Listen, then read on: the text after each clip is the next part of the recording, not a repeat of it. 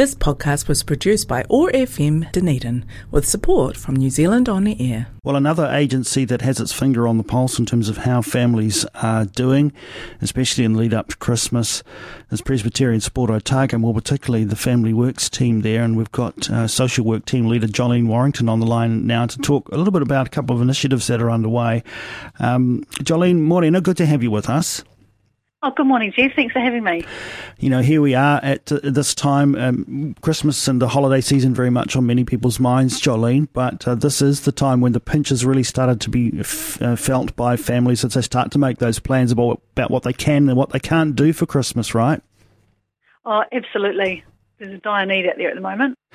And in that regard, the Family Works team are out there supporting many families at the moment. One of the things that your team has learned is that it's often teenagers who miss out a little bit when it comes to some of the fun that their peers get up to over the holiday season, particularly going to the movies and things like that, when finances are a bit challenging at home. And so the Movies for Teens project is back. Absolutely, yes, we're promoting that again. So if anybody would like to donate, they can either do it through our website, www.psotago.org.nz, and there is a donate button and information on how to do that, or they can pop into our office at 407 Moray Place, and we have an EFTPOS machine, so we can do it that way as well. We find it, like the initiative, like the last couple of years, it's been amazing because, just like you said, teenagers whose parents can't afford it, when the kids get back to school, they've got something to talk about. They got to see the new release movies as well, and they're not feeling excluded or left out, which is really great because everyone it's so easy to buy those little toys for the nice sparkly toys, but it's the teenagers and giving them activities and things to do, which is really great. And you've partnered with Rialto Cinemas Dunedin again. They've very kindly made tickets available for every $10 donation made, Jolene. Oh, they sure have. Yes, Rialto, love to give them a plug. For the last couple of years, they've helped us out there, so it's been amazing, and we're so grateful for their support. Last year, over 350 teenagers were given the opportunity to go to the movies. You'd like to see that equalled or bettered this year? Oh, absolutely. It would be amazing if we could better it, but anything we can get would be fantastic. So how are the tickets distributed? So basically, we have Christmas parcels that go out and people that put their names down for Christmas parcels. So initially it will go to families who've put their name down for the Christmas parcels first if they have teenagers. Otherwise, anyone comes in, they have a wee chat with a social worker and we do an assessment and we can give them out. And, as you said, your social workers are keenly aware that this can make, quite a difference in terms of teenagers feeling as though they're not excluded entirely from some of the things that their friends are up to. Oh, absolutely. It's huge. It's a 6-week holiday break. And for a lot of people, they can't take holidays and can't afford to take holidays. So, being able to donate some tickets for the teenagers to be able to amuse themselves and do something and get out of the house, and knowing they're being safe and they can join in with their mates. It's really, really, really important. All right, so all donated funds are used to purchase movie tickets, and the Family Works team distributes those tickets. You can go online to psotago.org.nz/movies for teens. That's psotago.org.nz/movies for teens. That'll take you to the page where you can make your donation. Aligned to that, Jolene, of course, the food banks, this again is a period that we enter into some high demand. How are things looking at the moment? Oh, crikey. Your demand has been really high. Over the last month, there's been a significant increase from our already high numbers.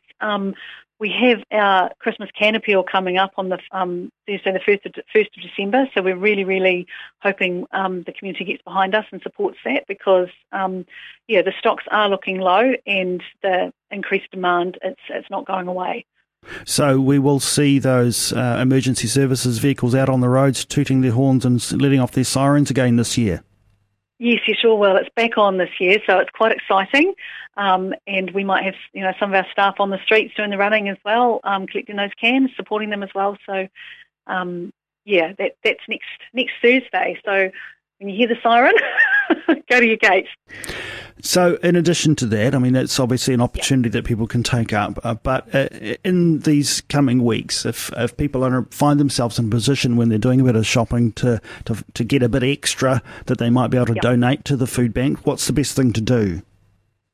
So they can pop in to 407 Moray Place. We're open Monday to Friday, 8:30 till 5, and we gratefully accept donations. So they can do it that way, or if they want to do a monetary donation, like you said before, you can do it through our website. But yeah, we'll gratefully accept anything, even if it's just one can. Anything is accepted. I know that. And on our website, we have our food bank wish list as well. So there's a number of items that are needs and wants as well. All right, so you can get some guidance as to what's really appreciated in terms of stocking up the supplies for the food bank. I know, Jolene, in the past, you and I have talked, about the food bank, and obviously COVID-19 was a big contributor to some of the stresses around families for all sorts of reasons, not just financial over the last few years. But now, in addition to that, we are seeing the skyrocketing prices of goods. That just adds another layer of complexity on things for people budgeting at this time, right? Or at any time. Well, it sure does. Like the rising cost of electricity, we're seeing a huge increase of people. Their power bills are in excess, anything between $700 to $1,000. It's just phenomenal. That coupled with, an increase, between $200 and $300 at the checkouts as well, it's huge for people. Just the essential living costs are struggling to make ends meet on a daily basis. Yeah. Look, as Jolene has said, no one expects, if you're doing it tough yourself, no one expects you to be able to support others. But there are those of us out there who have a little bit of extra, who are not going to feel the squeeze quite as much as some of the families that we've been hearing about on the show this morning.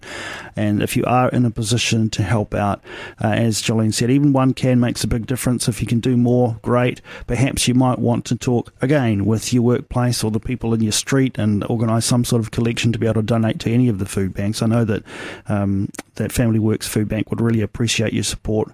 Jolene, as you head into this season, I know that your team is going to be working extra hard to support families out there in the community. So thank you for all the great work that you and your team do. All the best for the Teens for Movies campaign, and indeed for keeping those food banks well stocked during the summer season. We look forward to catching up with you again.